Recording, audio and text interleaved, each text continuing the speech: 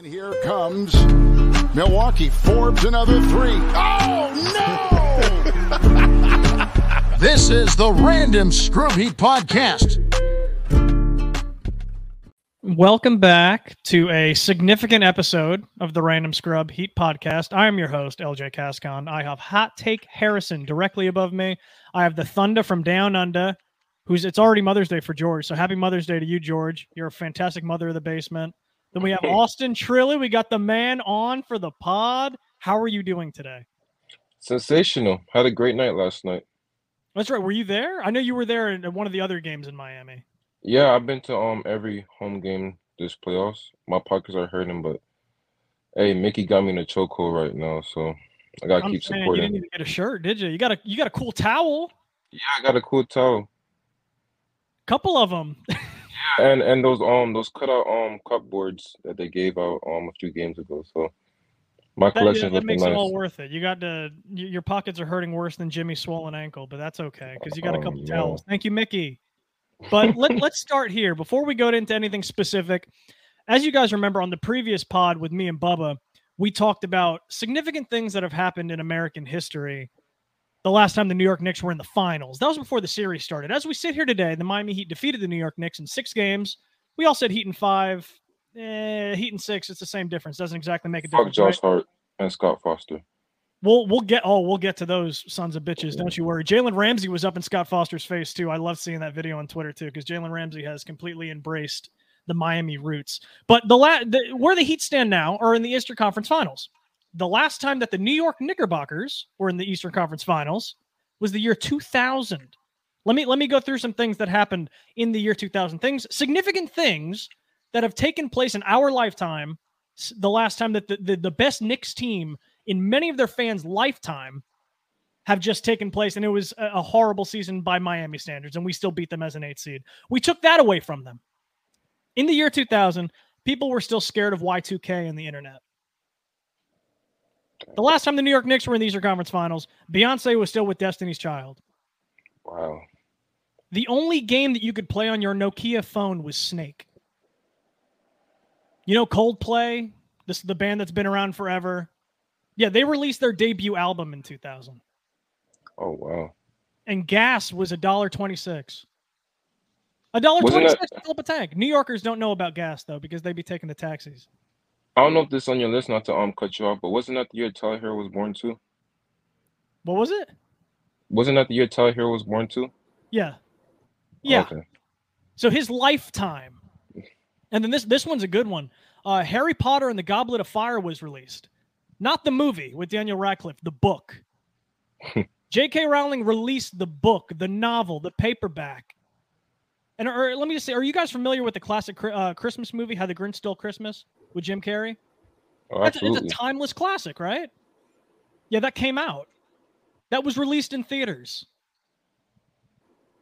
These are some cultural moments that have happened the last time that the New York Knicks were in Eastern Conference Finals. The Heat have done it 3 times in 4 years. It's not a rivalry because one team has to win, or both teams have to win for it to be a rivalry.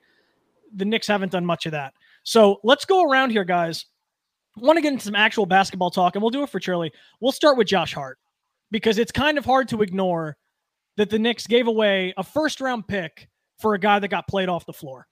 Quentin Grimes had to start in his place because Jimmy Butler on one leg was giving him the business so badly that Tibbs had to pull it, just had to pull the plug on it. How do you guys feel about Josh Hart after this series? Because I, for one, I thought he was the best role player in the league before the series started. I look like a dumbass. Or Jimmy made me look like a dumbass for that. How do you guys feel about Josh Hart? During the trade deadline, I think we was linked him. There was a rumor that was linked him. I was kind of excited that we would have got him, but now that he's a Knick, I think he fucking stinks and he can't hit a jumper.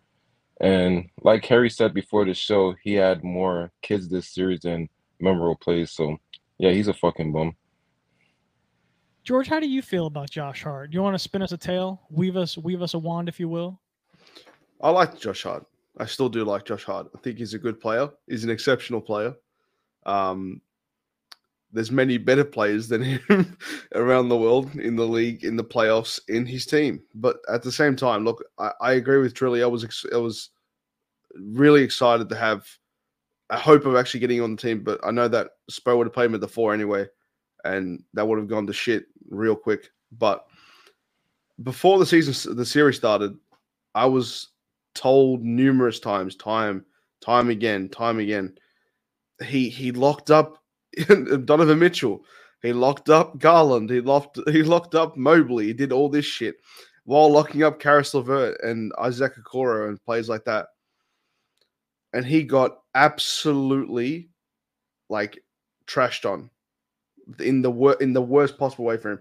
I don't agree with Tibbs benching him like that. I still think he could have done something better than Quentin Grimes. He is far worse. Quentin Grimes is one of the worst players I've seen in a long time. He is as inactive as anyone I've ever seen. I see him on the floor. And I'm like, what the fuck do you do? In all honesty, what is he doing?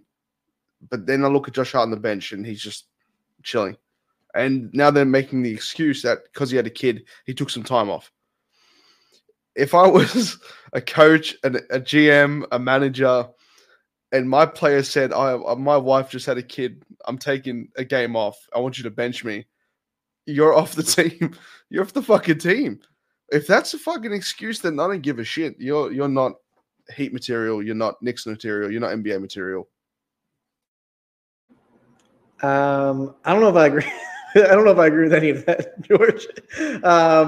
I think it's good for you to be there for when your children are born. Remember that Gordon Hayward missed the birth of his child in the bubble, and then he got absolutely destroyed. So I think it's always better. You should be there for the birth of your kids, especially he had twins. So congrats to Josh Hart on the children. In terms of Josh Hart, the basketball player,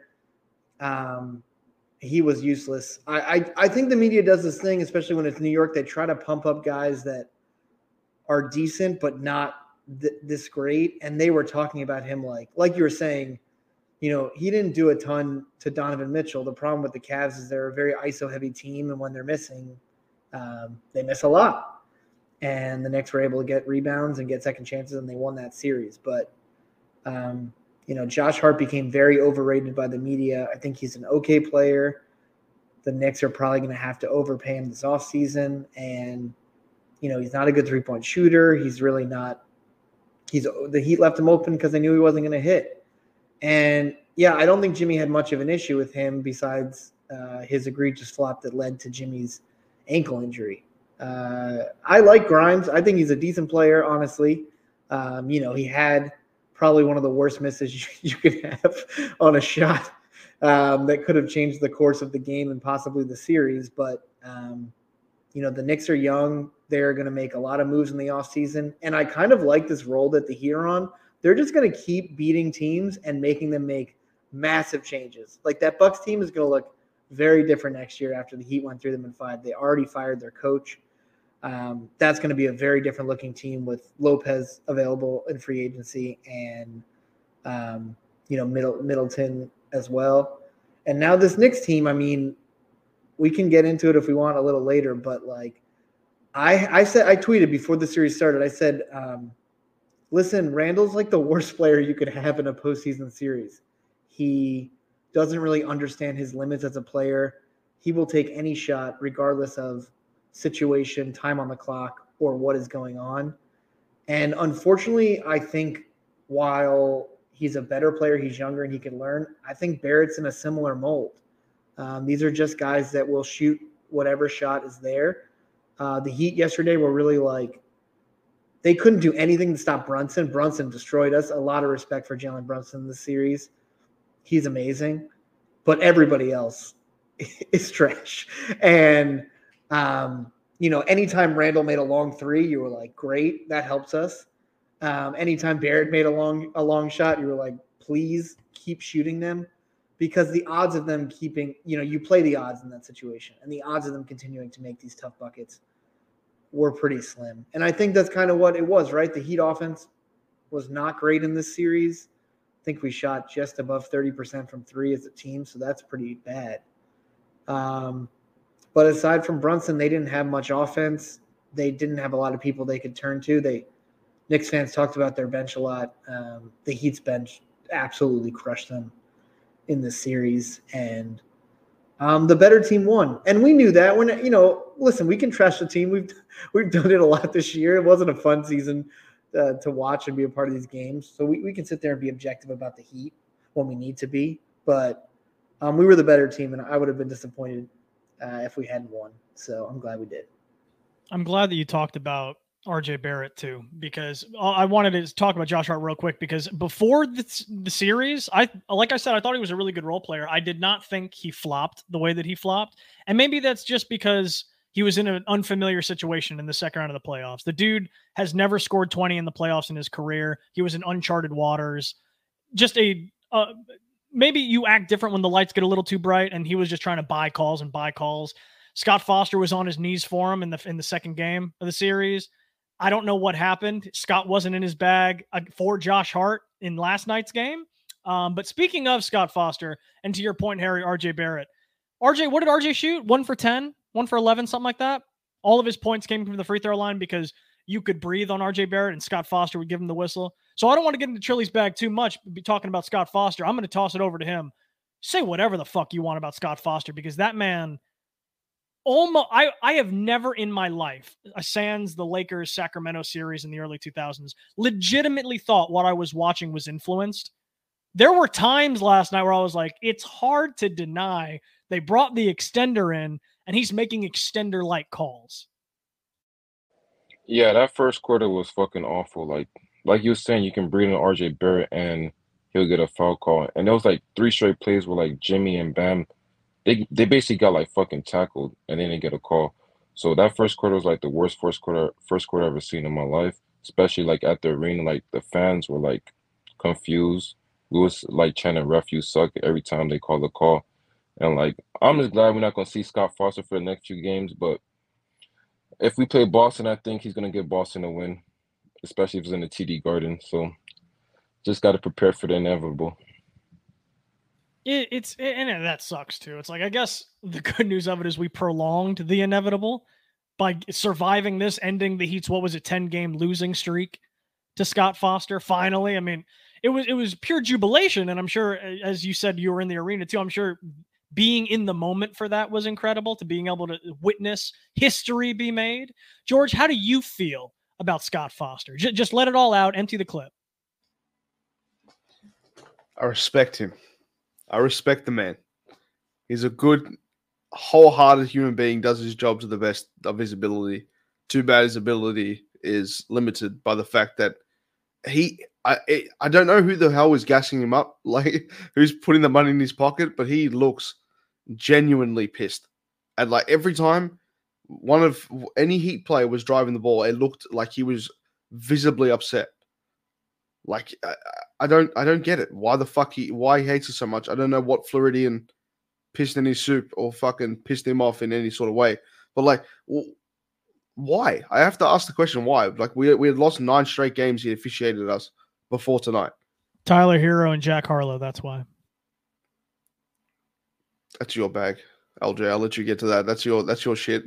But nah. In all seriousness, it's like if you can see a trend, there has to be some sort of correction in the way of that. There has to be some sort of mechanism you can look at to see that, like, it's the whole one with Chris Paul as well. I forget which ref he beats with as well. It's Scott Foster with Chris Paul. It's Scott Foster. That's where the meme came from, was Chris Paul mainly. No, but there's got to be some sort of mechanism to measure that this guy is obviously something's wrong. You'd lose 9 straight with his officiating. You look at the momentous foul calls that he calls against us. Was it game 2? It was game 2 when they had shot 40-something free throws. It made me fucking sick. It made me sick because you see this shit, and then after the game, see Josh Hart walk up to him and say, Scott, thanks for that. Literally, other players are going, thank you. Like, what the fuck is that? And then Josh Hart says, I do it to every official after every game. And all 4 losses, that motherfucker hiked off the court. Shit. That is such crap. I don't know. But this is why I want Philly. Like, if I'm foreshadowing for a new topic, but that's why I want Philly, because like if it's against the fucking Celtics and it goes to Game 7 and Scott Foster's officiating, I will personally fly over. And Josh Hart his ankle that quickly. I will fucking do it. I don't care. being able to use Josh Hart's name as a verb is really all you need, honestly. Harry, how do you feel about Scott? Yeah, so I was obviously worried about him yesterday. I think there were some Heat tweets that saying they weren't worried. Don't worry about Scott Foster. If a guy can literally erase baskets on the court, I'm nervous. He can change what we're seeing. He's some of these refs are actual magicians. So you have to be nervous. The losing streak wasn't great. Obviously the Heat have a very good Game 6 history. They're pretty good in Game 6s. I would have to guess that many of them have been at home, but we've had some decent ones on the road as well. Early on, I was just like, okay, early on Barrett had a bunch of free throws, so I was like, crap, it's going to be like that. And then it kind of calmed down a bit, but the fourth quarter, man, he was really trying. They called 4 quick fouls on us. I think 2 of them were actually fouls. And, when you get into the bonus that quickly, the Knicks getting into the bonus, and they really couldn't do anything offensively, that stinks because essentially anytime you make a mistake or you hit them, they're going to the line for the rest of the game. I think it was like with 8.5 minutes left, they were in the bonus in the fourth. Obviously, that was a bit rough for us. I'm glad we were able to survive. The weirdest call of the game, which I actually don't think hurt us that much, was when he called a double lane violation. I don't think I've ever seen a double lane violation in basketball. I mean, by rule, it's correct, and you're not supposed to be inside the paint early on free throws, or if you're outside the 3-point line, you're not supposed to cross that before the ball hits the rim. But that's rarely called, and the double violation gave us the jump ball. And we ended up getting the ball, so it's just kind of an odd game. I think by the rule, Vincent's foul was probably a flagrant, even though it was so unnecessary, and you kind of just wish he could have avoided that, because I think we probably end up winning by a few rather than just, I think we won by 4. They cover the spread if Gabe doesn't launch his fucking bow. Right. So that's also, I think that's kind of the scary thing when you talk about the refereeing. And I'm not much of a conspiracy theorist, but 10 games in a row, regardless of if the Heat were favored or not, is very, very low odds. I think Haberstroh is now doing that Illuminati series. So you have to admit that's strange. And I think the NBA has to be aware of this stuff. Like we made fun of it for years where Chris Paul could not win when Scott Foster was the referee for him. And I just think like the NBA has to be aware of this stuff. We should not be knowing these guys' names.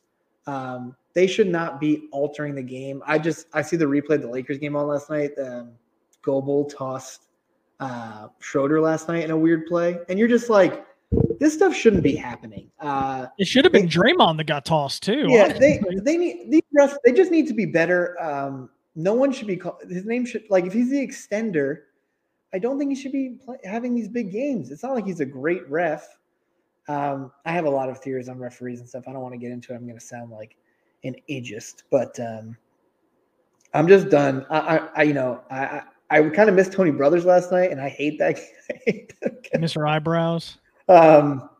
There's just other guys I wish they would have seen, and I think knowing the NBA is in control of where they send referees. I think the other part is Knicks fans had highlight videos of Scott Foster yesterday because they knew he was going to give him a chance. And I just think for a product that is as good as the NBA is and makes as much money and is $1 billion organization and corporation, I don't think you can be having these issues. And it doesn't get mentioned a lot, but like, I don't know if you guys ever read the Tim Donaghy report. Like, he made a lot of calls to Scott before and after games. So I doubt they were just calling to say hi.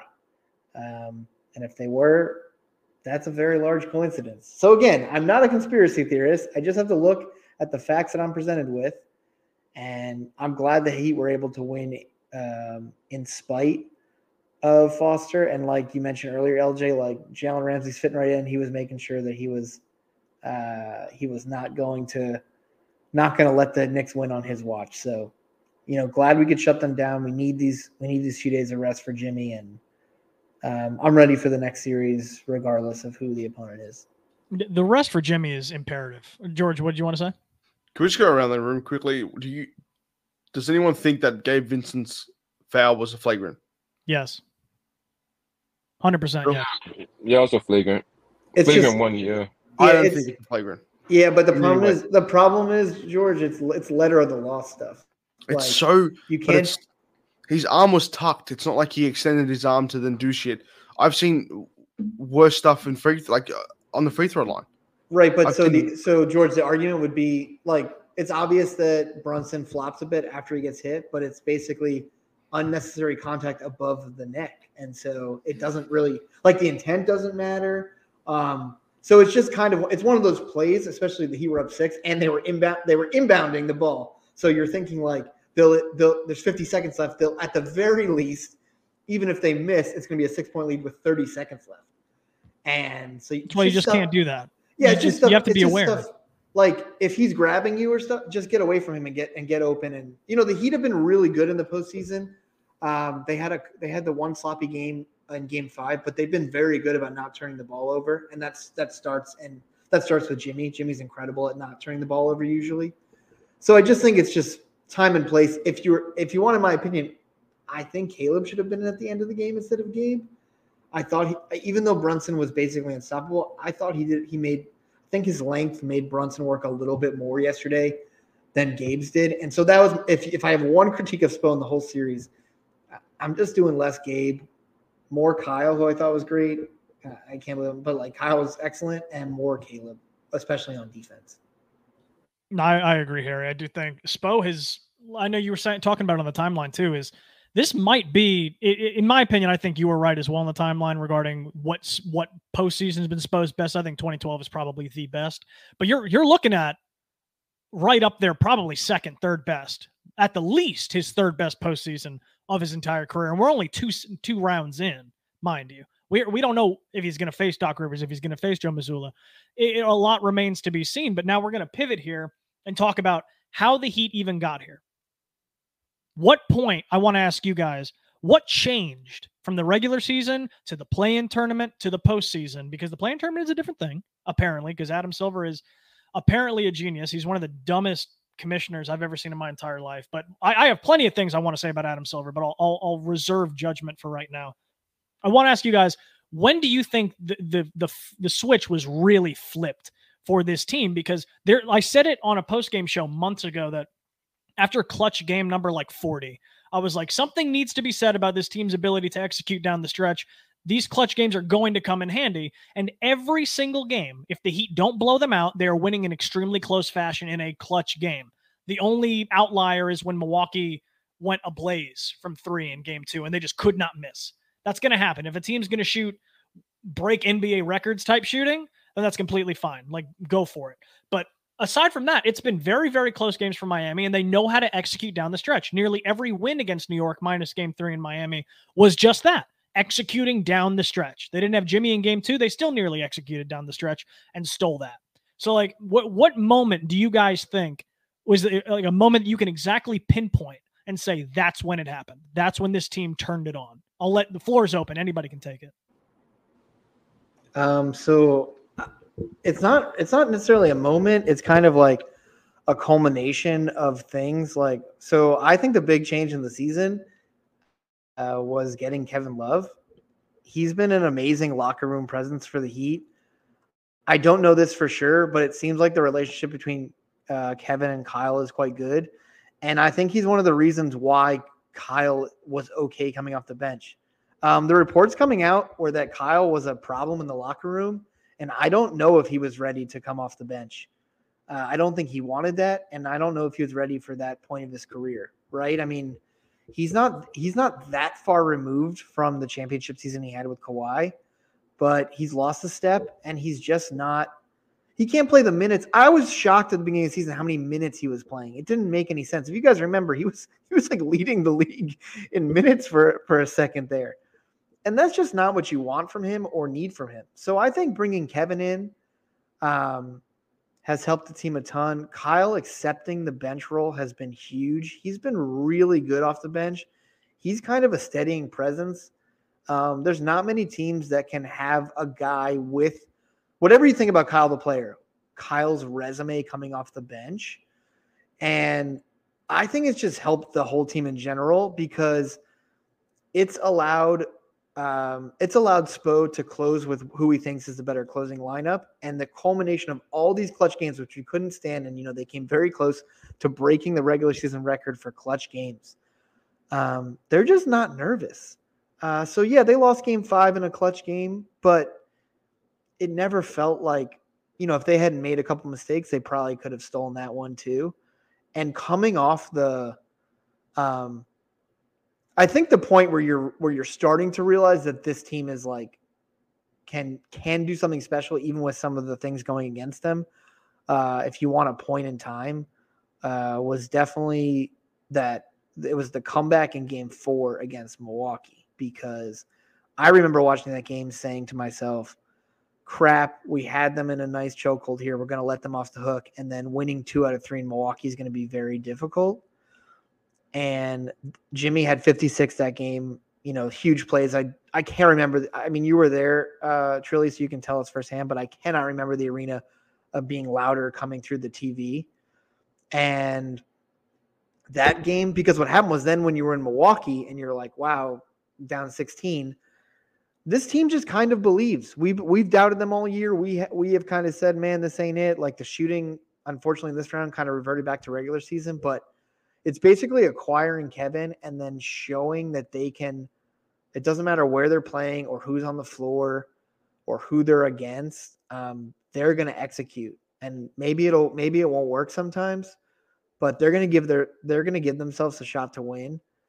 I think you have to give a ton of credit to the players, every single guy, right? Every guy who's been out there, even the ones that we make fun of, or, I'm not always the biggest Gabe Vincent fan, but he's had some big postseason plays, and you have to credit, and maybe we can talk about it afterwards. Spo's running circles around guys out there. I don't know if we would have said that Spo had the best regular season. We were critical about certain aspects of his rotations and stuff, and you guys should read, I was reading it before I got on here, Coop's article. Coop Moorhead is very good. He rewrites for the Heat for NBA.com. Just kind of talking about he did a mid-play tweak that Spo did, and it was basically Bam just moving up a couple steps, and it basically got them a big stop. And it's just there are not a lot of guys in the NBA that can do that and can recognize it. And I just think Spo growing up as a film junkie and growing up in the organization that way has helped him a lot, right? He could probably see things that other players, other coaches don't recognize as quickly and can just call in the change. And that's really that's kind of why he's the best coach in the NBA and why he's such a postseason savant, is that he can make those changes on a fly. And I know I give a super long-winded answer to your question, but it's kind of the Kevin edition, and then there's just the way they played the Bucks down the stretch that gives you hope for they can keep going. Charlie, what about you, man? How do you feel about? Can you pinpoint when you think that the momentum really shifted? I would say that playing game versus the Bulls, when Jimmy had that the and-one, and then he let all his emotion out, and then you just felt it in the crowd that, hey, maybe we can actually do something. But to Harry's point with Kevin, coming in, accepting a role, and then making it easier for Kyle to accept a role, I think what helped us on this playoff run is everyone left their ego at the door. Spo, he's playing everyone in a role that fits them, and he's not scared to pull the leash on them if they're not playing well. I think that's what kind of hurt us in the regular season, because he was giving certain players heavy minutes, getting targeted in defense. He'll be scared to bench them because he's, quote unquote, our best clutch player. So I think we're better with a certain player, but that's a discussion for another day.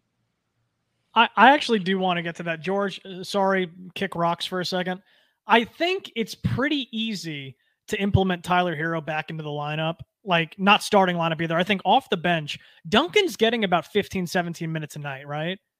And he's shooting fine. Not $90 million fine, but he's shooting fine. For what you were getting in that New York series anyway from the team, Duncan was not the issue with the shooting. Duncan was probably one of your best behind Max 3-point shooters in the whole series. So it's if you're not asking Tyler off a broken hand to come back and start and give you 35 minutes. I think you ease him off whenever he does come back, whether that's late Eastern Conference Finals, best case scenario, or in the finals, barring or seeing as Miami, if they can even get there. You bring Tyler off the bench, you give him 15, 17 minutes. Duncan's taking 9 to 10 shots, which is a little too many, honestly, but that's fine for Tyler. Like, that is a perfect role to have Tyler come back off the bench and implement it into the team to give you enough of a spark. He won't get hunted the same way Duncan gets hunted. He's a better defender than Duncan. I say that term very, very lightly, as saying Tyler Hero is a better defender than enter anybody, but he's better than Duncan. I feel like the team will get better, and saying that they would get worse by adding Tyler back in over Duncan is just stupid. Like that.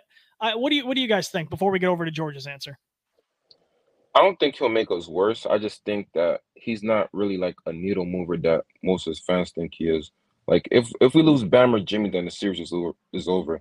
If we lose Hero, then it's whatever. You can have Strus pick up the slack. You can have Duncan pick up the slack. Obviously, they're not as talented as Tyler Hero. Like Tyler Hero's our third best player, but he's not really a needle mover that a lot of the fans think he is, in my opinion.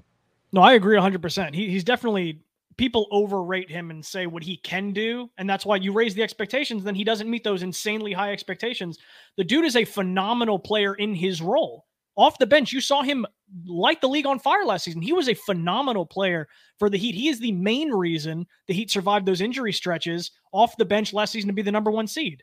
In his role, the dude excels and is phenomenal. So if you can give him back in that kind of groove, you will see an improvement to the team. Harry, what do you think? My only worry would be, I've been saying that like you said, it's got to be off the bench, and I really hope that if he is healthy to come back, that it's like between series rather than in the middle of a series. I think that could unfortunately throw a lot of stuff off, trying to incorporate a player who likes to shoot as much as Tyler does back into the rotation. If you're telling me that he's taking Duncan's minutes and he can basically be a mid-range threat and a three-point threat, and that's what he's going to do, I mean, sure, I'm absolutely going to take him back. I don't know if he's a better defender than Duncan. I know we always make fun, but like, I don't like Duncan out there because I don't have any confidence that he's going to make those shots. But the truth is, like, if he's moving the ball around and they're running the DHO and Duncan's getting some open looks, like, the ball is moving better without Tyler out there. So my thought is, I just don't want that to change. If Tyler can come in, accept the role, and basically play Duncan's minutes, he's, no offense, he's 30 times better than Duncan as an NBA player. But if you're telling me that he's going to come back and he's going to over dribble and have some stupid turnovers and not pass as well, then I don't know. Like, that's the only thing that worries me. Listen, the Heat will bring him back if he's healthy. It's no question. It doesn't matter what I think. They will bring him back.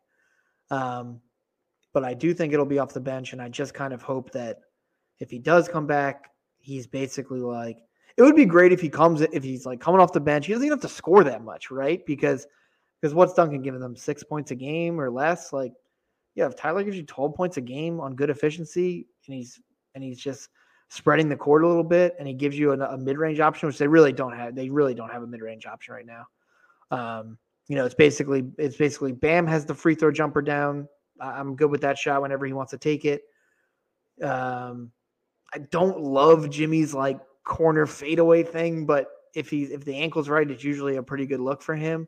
Gabe and Kyle are pretty much the only other two. Yeah, I mean, from the elbow. That's about it. Yeah, the truth is, Kyle's become much more of a 3-point threat, and I like when Kyle's getting to the basket. He just doesn't do it all the time, but he had some big plays getting to the basket yesterday. So that's kind of my thing. Like, if Tyler's going to come in and give them a mid-range game, a guy who can get to the hoop, and he's going to shoot the three at a better clip than these other guys are shooting, then with it. But if he's going to come in and be like, it's my time, it's going to be bad, and I don't really want that to happen. That's what I am afraid of, admittedly, is that he would come in and not play the exact role. But I feel like there's enough vets in the locker room to kind of like rein that in, right? To be like, hey, everyone's saying this is the role, stick to your role. We've seen success in that role. Let's do that. Let's do what works. Now, George, I apologize. Go off. You can talk about Tyler Hero if you want, George. You can talk about, when you think that the switch flipped. Go ahead. Now's your time, George. I know it's 4:45 a.m. for you. Go ahead. No. All right, let's move on then. Let's see. Let's talk about Bam Adebayo, because this dude in elimination games, I know we put up a stat last night in the game or in the post game. I didn't think it was, there were some inconsistencies to that stat, but Bam in closeout games alone, I don't have the numbers in front of me, but the dude goes off. Bam Adebayo, insane when it actually matters most. He didn't have a great Milwaukee series because Brook fucking Lopez. Like, it's going to be hard for Bam to get to the rim against Brook Lopez consistently. He did a lot better against the Knicks. He was dunking way more against the Knicks, despite Mitchell Robinson, who people said were going to give him trouble. It wasn't a factor for Bam. Then he ended it in the Milwaukee series with a triple-double in the closeout game. And then again last night, Bam is the engine that drove the team to come back from that 14-point deficit in the first quarter. Like, it's just, the Bam has been absolutely incredible. He gets shit on a lot. I know a lot of us were critical of him too, just because we know what he can do. And when he takes a little bit of a backseat, it gets irritating. But when Jimmy's hobbled like that, Bam read the room and he said, all right, it's me or nothing. And he came and he answered the call. How do you guys feel about Bam, especially after that New York series? I'll put it out there. The re-emergence for the 43,000th time of Bam Adebayo has been phenomenal. And it's an amazing thing when you can see that this team can utilize his skill in the paint and actually use him as an offensive focal piece. And I love that. I love to see it. I feel like when he plays well, we win games. There's a direct correlation. You look how well we were playing, and how well he was playing, and it was translating to wins. When you've got someone like Mitch Robinson on you, who isn't any sort of spectacular talent, you have to take advantage of it. You have to, especially when he's sharing his minutes with Tyler Hansborough Senior. I forget his name, Isaiah Hardenstein. That's the one. That's accurate. Yeah, you gotta fucking do something. You gotta, stand your ground and actually do something. And he did. He was incredible, and that's why it actually directly ties in with the Tyler thing. If Tyler can come back and actually play that role, space the floor more efficiently, you're gonna hope that it's gonna work out for the best for Bam as well. Because you saw when Tyler kind of got it going, Bam took a back seat. We were losing games, and I'm not saying that's the reason why this team took a swing because Tyler Hero got injured. I still think that's the only person you can thank for that is Jimmy. Jimmy turned it on. Whole team got around him. We're winning games. It's the fucking truth. 56 points in against the Bucks was one of, if not the most incredible playoff moment since the LeBron James era of this team. It was fucking incredible. I loved every second of it. But going back to Bam, he needs to stay aggressive, especially if you're going up against either team.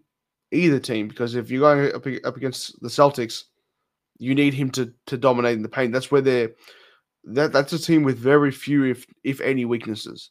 And Horford and Time Lord in that front court, it's good enough.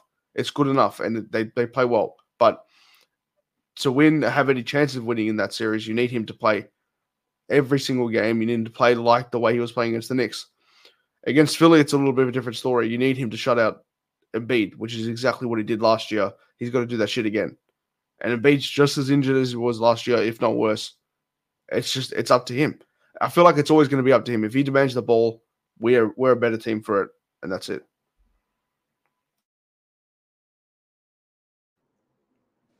Listen, I think the big point of this series, and hopefully we can look back at it and look forward, is, Bam was pretty hard on himself after they lost game 2 without Jimmy in New York. And, people were very annoyed that he took 10 shots and they didn't think that was enough. And I was telling people, listen, I don't know if the strategy in that game was for Bam to shoot a lot, right? They had a strategy. It almost worked. Vincent and Caleb Martin were excellent. Too, and assuming they didn't have a collapse down the stretch, they might have won that game. And who knows if we're talking about a 4-game sweep instead of a 6-game series. So I think what was annoying about Bam's game 2 was that he kind of got, he was just getting out muscled by Hartenstein on the boards. That was a big, the Knicks really killed us on the boards. And so my thoughts are always, Bam is the best defender I've ever seen in basketball. I've been saying that for a while. I don't think anyone in NBA history has been able to do what Bam can do on a nightly basis. I don't think it's possible. They talk about learning the lesson. You see these guards go against Bam and they don't go anywhere. There just aren't a lot of guys that can do that. I know people compare him defensively to Dre. He's better. And so if he's giving you that on defense, then what you're basically asking him to do is take the open shots when they're there, hard rolls to the basket and hope you get fed by your teammates, and then just really intense boxing out and rebounding. And so from game 2, he's been insane. I think there was a stat from game 3 where Bam contested like 93% of the shots on defense. He really became the best rebounder in the series from game 2 on. And even last night, I think he ended up with 9 and he was annoyed they didn't give him his 10th rebound. But he had huge rebounds in traffic. So they needed his offense in the first half. I made a joke that Bam was so sweaty at halftime, he looked like that Brendan Fraser scene from Bedazzled where he's just like sweating nonstop. He left it all on the court. I think even in some of my tweets about Bam where maybe I was a bit negative, like I think you just build around that guy. And I think you bring in other people that make his life easier. And so I think we're seeing that you can win with Jimmy and Bam. You need spacers around them and you need guys that can defend. So obviously, looking more into a 3-and-D mold going forward is kind of what the Heat need around these guys. And I don't know if he's ever going to get enough credit because people always look towards scoring when they talk about superstars. And defense is just something that people, regular fans, people that vote on these awards are just not good at understanding. Like the guys who all finished above Bam in this Defensive Player of the Year voting are not better than Bam. Marcus Smart won last year. He's probably one of the worst Defensive Player of the Year winners of all time.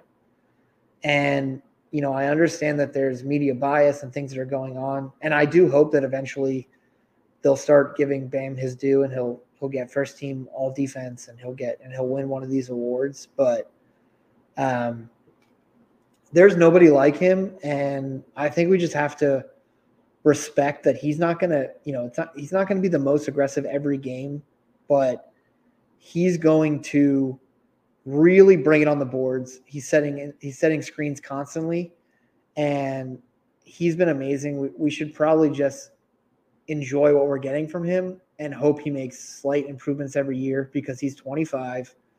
He's under contract with the Heat for 3 more years, and we could be looking at a guy that can really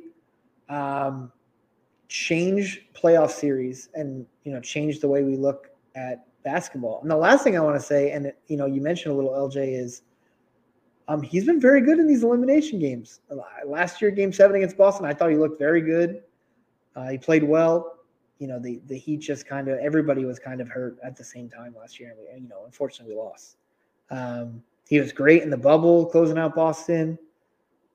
He just closed out Milwaukee with the triple-double. He was excellent last night. And so I don't think it needs to be – I don't think we have to look at the box score after the game and say, I don't know if he did enough. I don't think that's the way to view Bam. I think we have to look at the game and really say, man, that guy was all over the place. He's guarding every position. The Heat defense doesn't work without him. And we just have to – myself included, we just have to appreciate him more because he's a unique talent. And, we need to find ways to make his life easier. Chili, let's go to you. Sing some praises for Bam because I know how you feel about Bam, and I know that a lot of people don't exactly give him his flowers when he deserves them. People like to talk shit about Bam because they only look at the box score. Go defend Bam a little bit. Oh man, I was gonna tweet the other day. Like, can you this is a question for everyone to hear? Can you name a 25 point per game scorer that has as much responsibility as Bam Adebayo?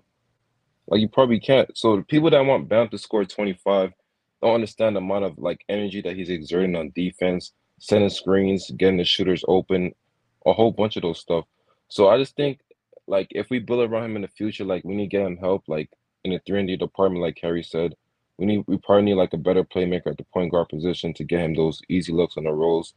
And people judge Bam about the amount of points he's scoring and stuff like that, but I would agree with Harry and say he's the greatest defender of all time. I'll probably say the best defender I ever watched was probably Pete Kawhi in San Antonio. But you wouldn't agree, Harry? Listen, Kawhi's scary, especially with, his hands are 3 times the size of a normal human hand. But I think what I don't think Kawhi could guard the range of guys that Bam does. Like I don't think on one possession Kawhi could go from guarding like a Brook Lopez. Like Bam just does that constantly. So I'm not saying that Kawhi maybe one possession couldn't do it, but Bam's doing that all game long. And I don't know if Kawhi would be as effective if you were asking him to do that. So that's where I have my listen. I could be very biased. I watch Bam play a lot more basketball than I do other guys. And prime Kawhi was pretty scary. I mean, we had 2 tough series against them. But yeah, I do think Bam's better. I don't think he'll ever get the respect that a Kawhi gets, but I just hope he plays for as long as he wants and continues to. He'll as the Heat continue to win and they look around and they credit Spo and they credit Jimmy. Bam's right there, and he'll start to get the credit that he deserves. He's basically Ben Wallace with offense. You're basically like brushing over the greatest defensive player of all time in Luke Cornett with that 15-foot jump in the air. That is the greatest defender of all time. I kicked George out. I'm not listening to that bullshit. I'm not letting George fucking get on here and talking about Luke Cornett when we're trying to have a real discussion about Trilly's comps with Bam Adebayo. Trilly, go back to it. But yeah, like Harry was saying, before Bam came on the Heat, I don't think I've ever seen a center that can guard all 5 positions at a high level too. Like, of course, they can switch for a pick and roll for a few possessions, but Bam can consistently do it for a whole game. Like I remember a few years ago, Russell Westbrook, he was I think averaging like 28 points on the Rockets or something like that for a stretch, and then Spo put Bam on Russell Westbrook for the whole game and basically shut him down. And that's when I realized that this guy's a special defender because Westbrook is arguably like the most explosive point guard of all time. And you have your 6'9" center shutting him down. So fans need to like realize what we have in Bam. Like he's not Jokic, he's not Embiid, he's not AD. But other than that, you can't name another center that's more impactful than Bam. Definitely not Cat, definitely not Ayton, definitely not Sabonis. So the fans that want to trade him, like when I ask people like, what do you want to trade him for? It's always a score. Like if we trade for Dame, we're not going to have no defensive anchor. If we trade for KD, obviously KD is a better player in a vacuum, but we're still not going to have a defensive anchor. And we kind of see KD kind of slowing down a little. Like he's still a phenomenal scorer, but he's not going to bring it every night. I think you can make an argument that Jimmy's probably a better player performer than KD in 2023. Am I lying? No, he's a better player performer than KD for like the last 4 years. Yeah, exactly. People have been like, especially with the whole trade Bam agenda, the crap that I was seeing the last few weeks. It's all based off emotion. It's recency bias. You see him have 1 or 2 quiet games, but if you really look at that game, there's a few games where I think he had 14 points, something like that, and people were shouting down because he had also 6 boards or something like that. Players against him shot 33% that entire game. 33%, and we ended up winning. Like that's when you don't look at those sort of things. Yeah, we'll trade for Dame, trade for that. What the fuck are you starting? You're starting Cody Zeller at the center position. You will regret that really quick. And the whole Sabonis comparisons, 2 completely different players, nowhere near the same caliber of player. Defensively, Bam is, I still agree, the greatest, like the best defender in the NBA today. And he's still the best defender. Better than Giannis, better than Embiid. Better than Rudy Gobert? Marcus Smart. Prime Rudy Gobert is the most stupid shit of all time. They saw a 7-foot Frenchman and said, you know what, this is the one. And now they're looking at another 7-foot Frenchman and saying he's the one in Wembanyama, but now he can shoot threes. I'm looking at Bam as an eternal piece for the Heat. If he's unhappy, you make him happy. I don't care who the hell you got to trade, who the hell you got to bring in, how much money you have to pay. You keep him happy because he's got the ability to make this franchise a perennial winner, or make us one of the worst teams in the NBA with his departure. You do not want that. You don't want to see what happens after the grass is not greener after Bam Adebayo. Yeah, and I think kind of what happened this season was Bam came out of the gate with a real offensive explosion and a well-deserved All-Star nod. And then whatever happened, whether he was tired from cleaning up everyone's mess for the whole year, it wasn't as impactful as the second half. But when people talk about guys stepping up in the postseason, Bam has done that. These are elite defensive performances. The Knicks were horrendous. I think a lot of that has to do with what Bam does. And, even when I saw plays where Gabe was, maybe getting blown by or someone else, like Bam is that he's the insurance back there. And, they need him and he's the key. So I just think we need to kind of appreciate everything he does. And if you're not appreciating it, you got to figure out how to do that. Bam really is insurance. And Harry, I'm really happy that you talked about insurance because a primary sponsor of the basement is Simple Health Advisors. Insurance, a lot like Bam Adebayo's defense, doesn't need to be complicated. You know what you're getting. Email them or give you a call today and tell them the basement sent you. Email jpugh@simplehealthadvisors.com. Give them a little jingle at 321-345-7738. And now we get back in. Charlie, unless you wanted to hop back in there on that debate. Yeah, I just wanted to ask a question. Hypothetically speaking, if the Sixers flame out and Embiid demands a trade, would you guys trade Bam for Embiid?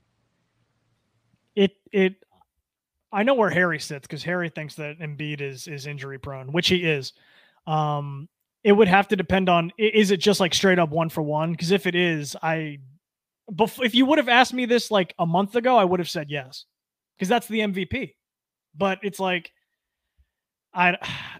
I would have to mull it over. Like I wouldn't have an answer right now because Bam is instrumental. Embiid shrinks in big moments. You saw that. Maybe Embiid goes into Boston and goes crazy for Game 7, and then you're looking at Embiid, and then everything's different for that answer in a week from now after the Heat play them. It's like right now I don't know because I know that you're going to get Bam Adebayo's defense in the playoffs when offenses shrink from transition to half court, and I want to have someone that I know can generationally change and anchor down a playoff defense. Yeah. So my issue with Embiid, I think if they were the same age, and you thought that that the injuries were just random, you could probably have a discussion that was a trade you could look at. Especially because Jimmy and Embiid seem to be very close and they like playing with each other for the short time in Philadelphia. I think when you look at the age, I think when you look at the injury history and the fact that besides the 2 times that Embiid has broken his face, it's all knee related, all leg related. They've talked about how he falls to protect. I think when you fall all the time, you're not protecting yourself from injury. I think you're probably enhancing the chance that you might get hurt. And he ended Danny Green's career. Yeah, I mean, and so it's also, he does flop quite a bit, and I don't think that helps. And so my thought is, I will not take away anything from Embiid. He's an all-time talent. There's not a lot of guys that can do what he does on a basketball court, especially offensively. I think his defense is good, but the offensive game is very rare for a guy of that size. I just don't trust him when it matters. And truly, who knows? Maybe he does demand this trade this offseason. He ends up somewhere with a better coach that puts him in a better position, and maybe he looks better in May. I just worry about him, right? He had an amazing Game 5. He was awesome in Game 5. And then this Game 6, down the stretch, all of them kind of looked bad. Tobias wasn't good, and Harden wasn't good, and Embiid wasn't good. But I don't know. I'm not trading Bam for him.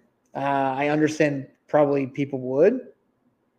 And it's probably a discussion that they probably talk about in the front office, even if they're not letting anyone know about it. But I don't think that trade's getting done. I think the Heat are really going to try. They see what they can do when playoff Jimmy. They see what they can do with Bam at a high level. If I was the Heat, I would be spending all off season trying to make their lives easier and stop this running back stuff. It's tired, and I hope I'm wrong, and I hope it works. I just I'm still worried about the 1 or 2 upcoming series, but I'm not moving Bam for Embiid. What about you, George? And George, after you give your answer on Bam or Embiid, go ahead, tell us who you would rather face in the next round, whether it be Philadelphia or Boston. The short answer, no. I wouldn't make that trade, only because when you acquire someone like Embiid, you acquire the sum of all of his parts, and it comes with a lot of baggage, a lot of injury issues, off-court controversy, crap like that. You acquire all of it, and it makes me question, the durability, the longevity of his career, and what it would look like in a Miami uniform. I don't see that. I see Bam as a more sustainable and just an overall I feel like he's just got more potential in there. I feel he's got so much more to give.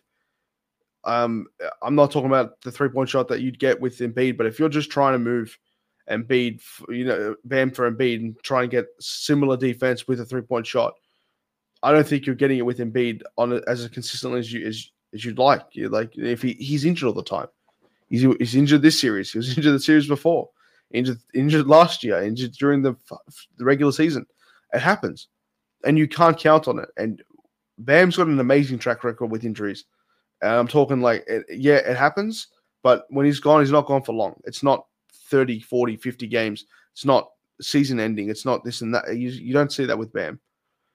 And with Bam as well, he knows the system. He's been here for a while. He's got great relations with different players. It feels like Embiid's most valuable contact is Jimmy Butler's. Ever since he left Philly, he loves Jimmy, talks to Jimmy this, Jimmy that. If you can get them both on the same team, fucking do it. But I'm not trading Bam for Embiid.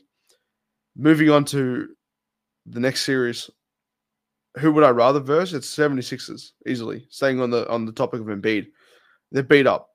They're very, very sore, very tired. They're not going to have they're going to have a very quick turnaround after the series if they win it, and they're going to have to put it all on the court against a Celtics team that on paper is far better than them. So I want Philly. I want the easiest track to the playoffs as possible, to the finals. So I'm taking Philly, but even if it is the Celtics, it comes with its own benefits as well.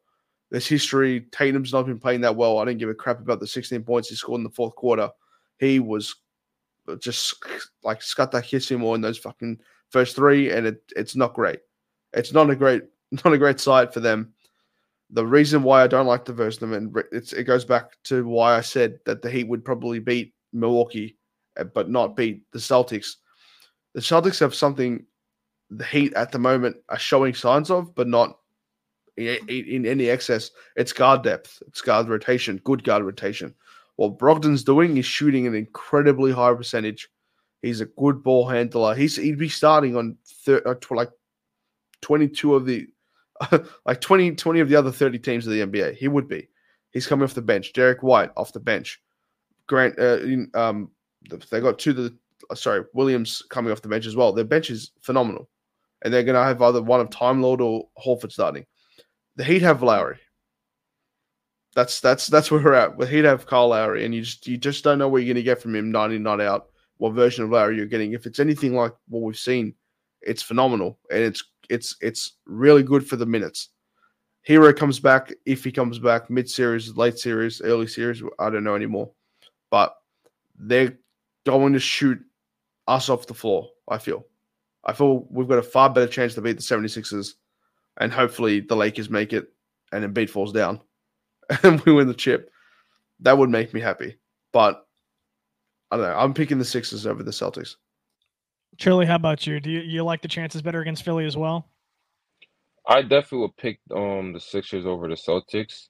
Selfishly speaking, I would rather face the Celtics as a Bam stan because Bam really can't score against Joel Embiid. He can shut him down on defense, but it's very challenging for him on offense. But speaking from a Heat fan perspective, I'd rather face Philly because we're gonna leave PJ Tucker all open all series. We're gonna force him to beat us.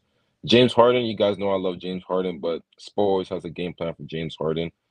Spo versus Doc Rivers, Spo's gonna win that battle. And only person I really worry about is Tyrese Maxey's speed because we had problems with Brunson last series, and then Maxey, he's a blur, so that's the only thing I worry about. Tobias Harris, I'm not worried about that either. And they have zero bench. Like, their best bench player is Georges Niang. Like, he's built like a minivan. So definitely not worried about the Sixers like that. I tend to agree. Mr. Gorgeous Niang is an incredible. I don't know how he's actually getting minutes on a Doc Rivers roster. I mean, I actually just answered my own question. It's a Doc Rivers roster. That's how he's getting minutes. But Maxey is interesting because he's the exact opposite of Brunson. Brunson's very calm and controlled in his actions, running around a pick and roll, having the defender on his hip side, whether he gets a foul or a floater.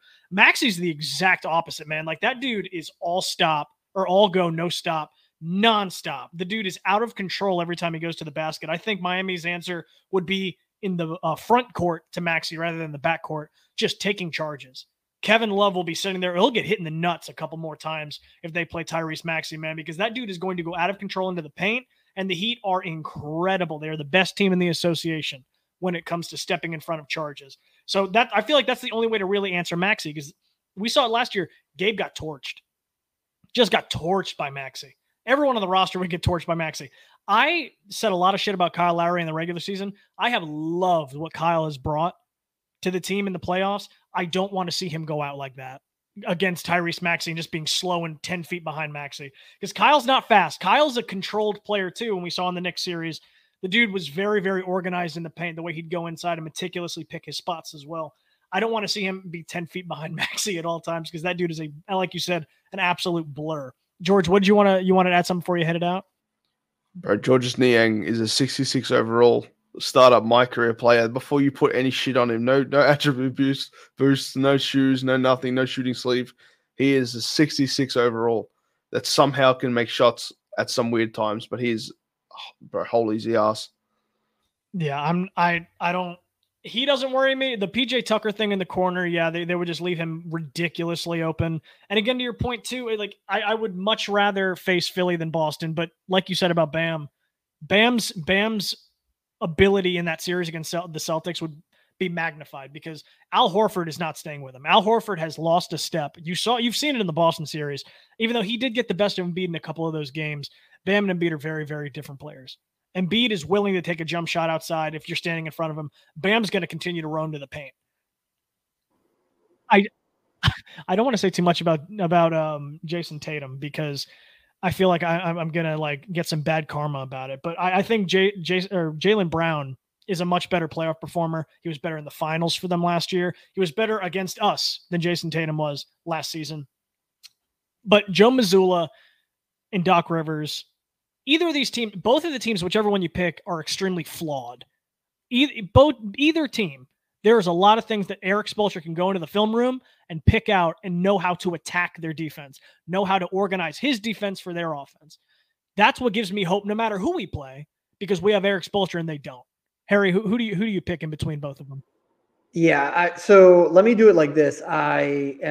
If I was betting money on this game, I am going to be shocked if the Celtics lose. I don't think they're going to have another dud on their home floor, even though it's been very up and down for the Celtics. I think I looked up the stat last time. They're 9-9 at home in the playoffs over the last 2 years. So it hasn't been too much of a home court advantage for them, which is odd. Everyone talks about the Garden being a great place to play, but it's just a creaky old place where people get hurt. It's not fun.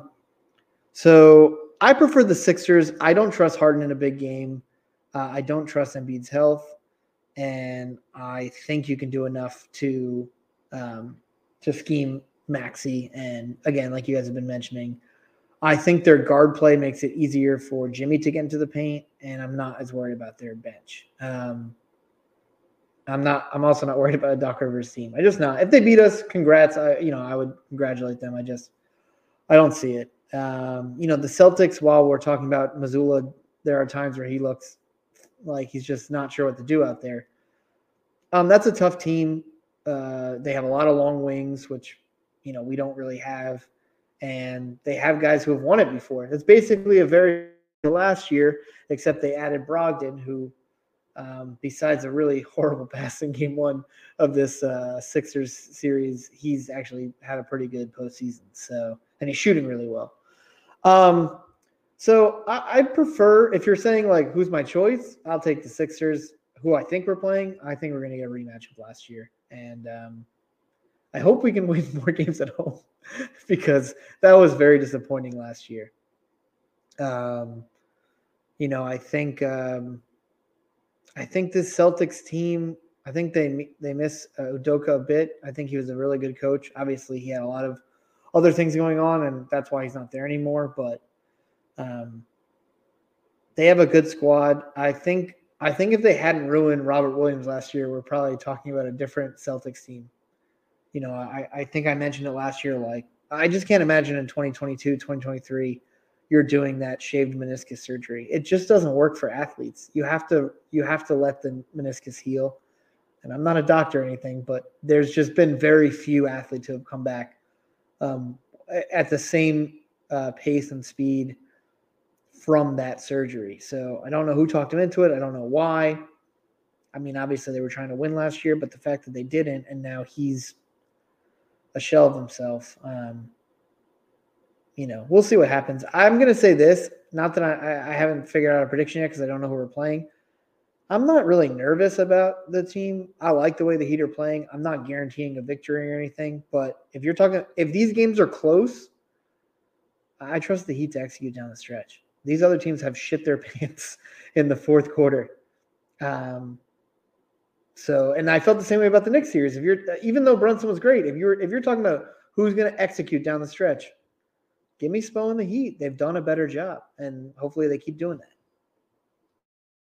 No, I agree 100%. It goes back to the clutch game thing. I trust the Heat more. I've seen Boston throw away games. Literally, Malcolm Brogdon throw away a game. I've seen Philly throw away games. They're up by 2 with 4 minutes left at home against a Jason Tatum that couldn't hit the water if he was sinking on the Titanic.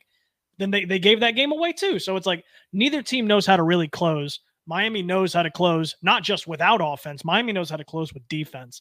And that is what sets them apart in close games from these other teams too. So, Charlie, what else do you want to talk about with the Celtics specifically? I think it'll be, I forgot to mention this, but I think it'll be a very tough matchup because we don't have a lot of perimeter defenders at the moment, especially with Oladipo down. And, Jason Tatum, he has his flaws, but you also have Jaylen Brown over there too. And then they guard depth with Brogdon and Derek White. Like, it might be too much scoring. Even though Joe Mazzulla, he's inexperienced, I think Spoa coach circles around him. I think coaching can take you far, but it can't take you far enough if you don't have enough talent. So if we lose to Boston, it'll definitely be because of talent, not because of Joe Mazzulla. So if everything goes well, hopefully we're playing Philly.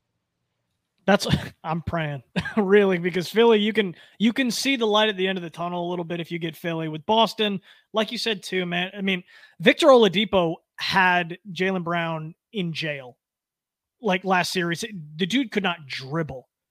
Oladipo's not walking through that door without crutches. Like, the guy, he looks healthier now, thankfully, because that injury was devastating, but he's not going to suit up for you. So if you want to put out Haywood Locksmith, go ahead. That you might be forced to, depending on how Jaylen Brown prepares for the series. But I don't know. I'm sure Jaylen Brown's hand is probably healed now too from the shard of glass or whatever happened to him. It's difficult because I don't really know. I don't have a preference. I mean, I guess I do want Philly, but either way, like I said too, you said it also. Coaching can only take you so far, but stars are going to star, and the Celtics have more bona fide stars than we do. They have more scorers naturally of the basketball than we do. Hopefully we bought enough time for Jimmy to get that ankle healed, because on that his story post, it is swollen to all hell.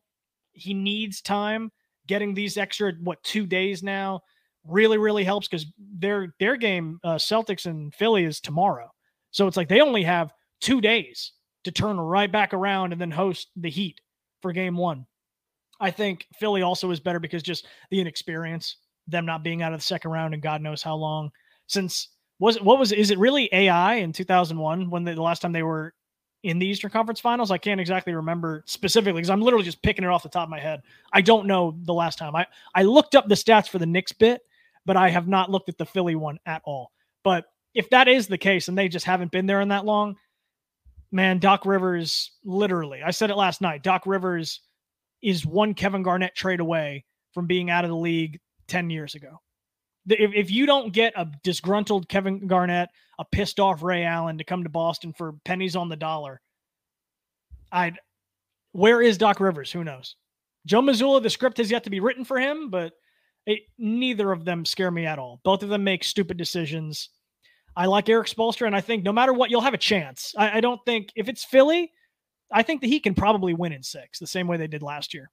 If it's Boston, it might go 7. I have a hard time picking the Heat to win that series in the event that I haven't seen it. With the growth that the Celtics have had, they're not that bubble team anymore.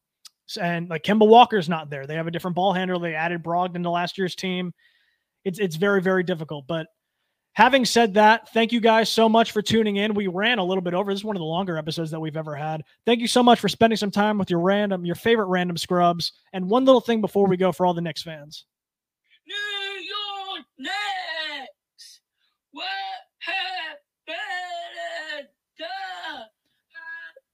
James Draws got a little crazy on that one. But thank you guys so much for listening. We love you. Take care. Be good people.